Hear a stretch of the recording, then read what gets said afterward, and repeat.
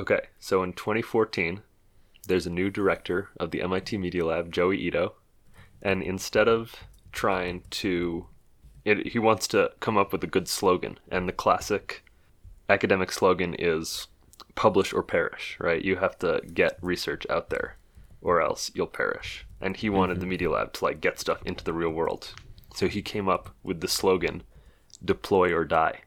And he met with, so he became the director. He came out with the slogan, deploy or die. It was this big splashy thing.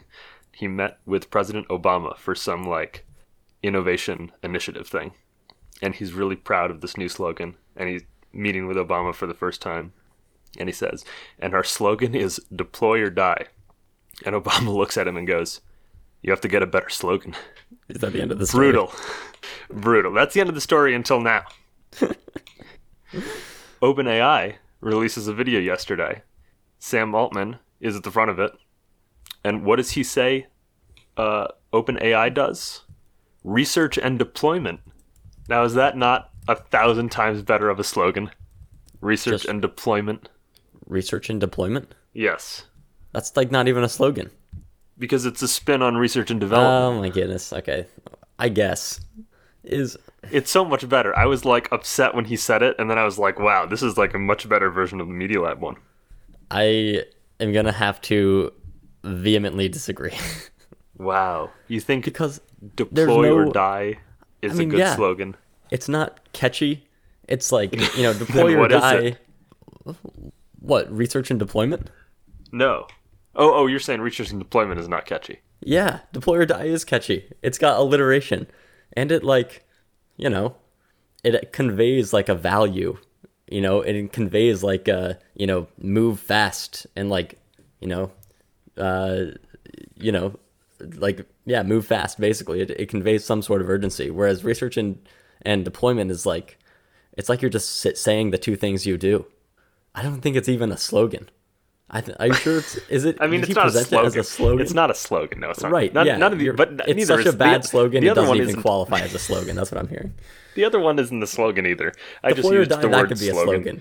It's not a slogan though. A motto. You don't say we're the MIT Media Lab. Deploy or die. I think people have definitely said that. It's like a mantra. Actually, that's what I should have said. What about a motto? When you Google deploy or die, it says that this is the new motto of the Media Lab. Okay. But I think motto and slogan, I don't know. There's a distinction without a difference, I guess. I think of slogans as being a little longer. Yeah.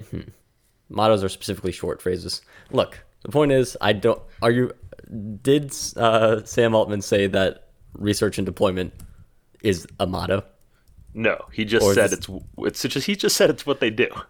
Okay, well, I feel like I'm getting attacked for the word slogan here. It's really this is an issue between Sam Altman and Joey Ito. I'm just conveying the story here. Also, I thought the Media Lab thing was demo or die. That was that was an older one.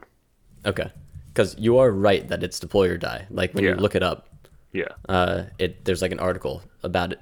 Yeah. The original Media Lab was demo or die.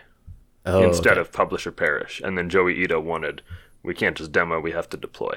Oh, got it. Okay. So there's a middle step. Joey Ito didn't go straight from publish or perish to deploy or die. No. Okay. No, he needed Nicholas Negroponte to give him that one step. Wow. Good story, Kenny. So what's you know what? We're going to cut this all out. For the best. Okay, OpenAI announces a $100 million fund for AI startups that they're going to fund around GPT-3, which is cool. And I guess the announcement was within Microsoft Build conference, which I didn't even know was going on, but Sam Altman mentioned it in the video. So, is this even on Hacker News? It didn't get as much attention. It was on the front page for a little while yesterday and then kind of fell off. But OpenAI announces funding for startups is on the front page. And there's the usual, whatever you call it, in the comments. Yeah. Bashing. The usual bashing. You call it. There's the usual bashing. Right.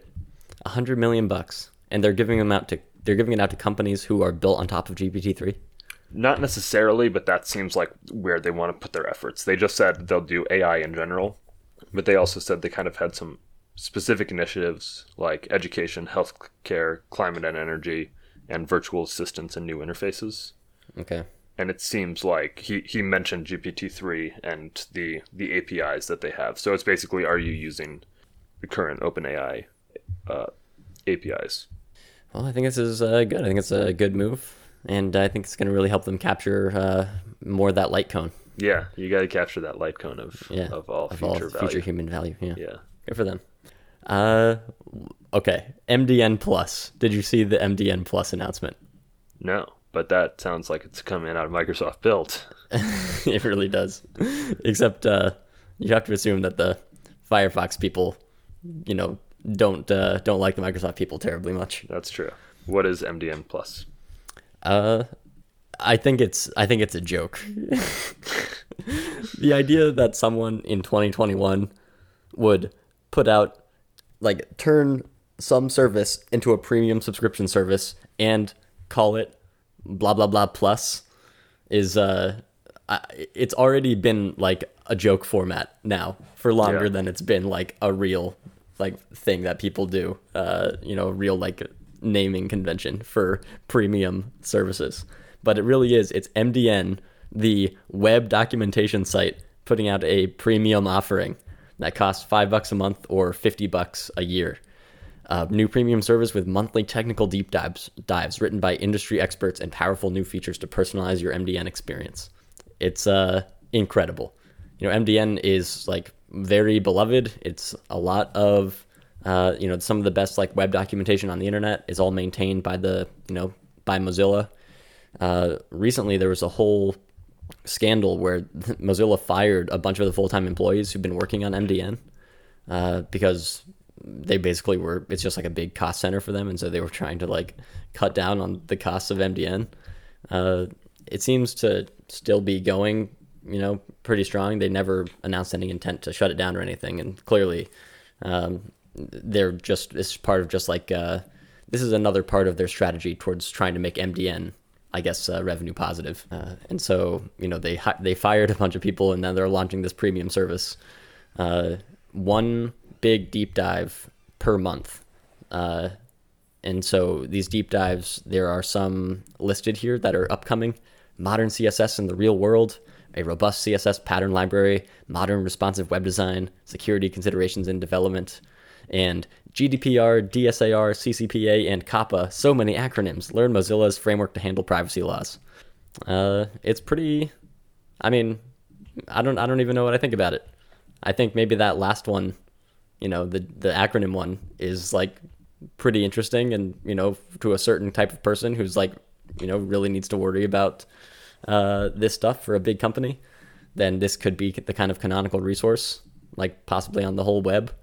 But then again, it's it's learning about Mozilla's framework, not necessarily about how you yourself, as a web developer, what you need to do to be, I guess, compliant. So I don't know. I have a hard time seeing the value proposition. Is it currently ad based? Is on the site when you're not paying? I think it's nothing based. It's nothing. Okay. Yeah. I have another suggestion. I'm giving a lot of free advice here. So if any of these companies want to reach out to me, yeah. MDN should just hire one guy who is the world's expert on SEO. And the only thing that they should be focused on is figuring out how to get their search results to come up before W3 schools. But it turns out that every single Google query will show up with W3 schools first, and then an MDN link lower down the page. They have comprehensively lost this war. It's ridiculous. And you often have to scroll down below the ad break, or the people also ask section of. Oh, that's bad. Yeah. And then the top suggestion on people also ask is just your exact query with MDN after it. And that's the number one. I know. So Well, that's a good suggestion, but if I was going to put money on it, I would say the dozen people that were working full time on MDN that were recently fired were probably all working on this problem. I think they are incredibly acutely aware of it, and just they're the best. Yet, an SEO prodigy could not pull them out, pull this out for them. I wonder if Google is like, I don't know, de-emphasizing it so that maybe like less traffic is kind of sent over to a Firefox adjacent product. Now there's like a MDN. conspiracy.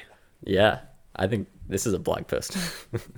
If everyone starts using MDN all the time, then who knows? People may start switching to Firefox, and then it's a hop, skip, and a jump from Firefox to Brave and other browsers that make Google exactly no money at all. Yeah. Wow. That is a conspiracy. All right. So there's a sort of not actually Ask HN, but it ends in a question mark. So people kind of shared some stories, which is, have you ever hurt yourself programming? Okay. And it's tragic.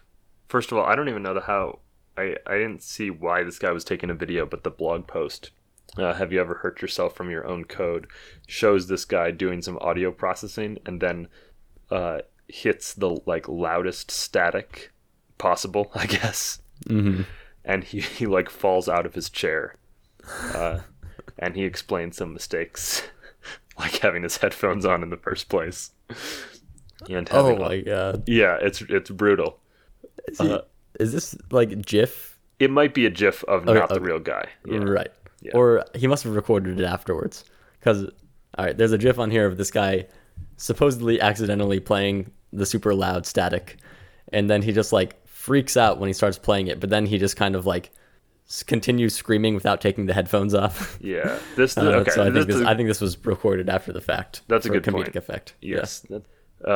And then there's in the comments just a series of tragic tales of people hurting themselves. So like playing with a robot arm and like shattering like glasses of wine and other random stuff. So it's a fun read of some hurting yourself with code.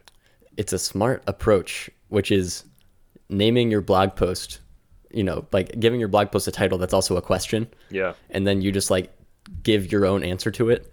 And then whenever people see it on Hacker News, they feel obliged to answer the question themselves in the comments.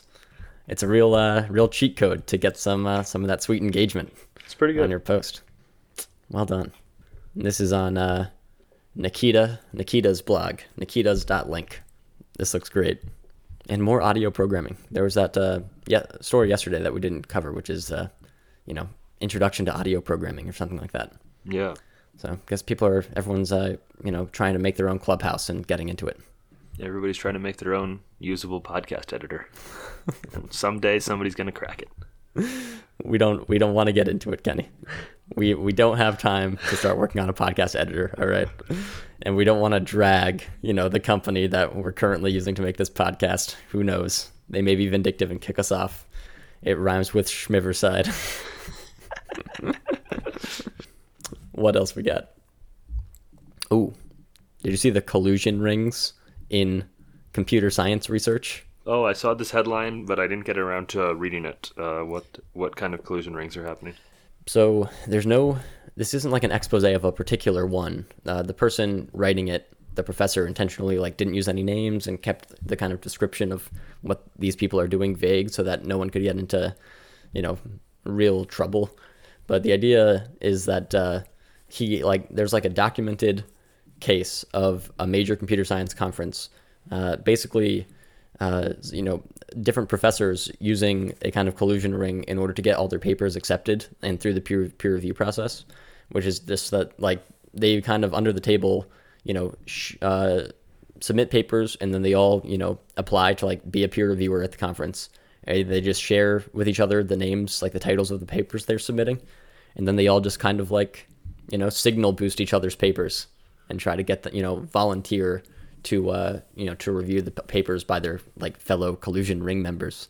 And then everyone's papers just get into the conference.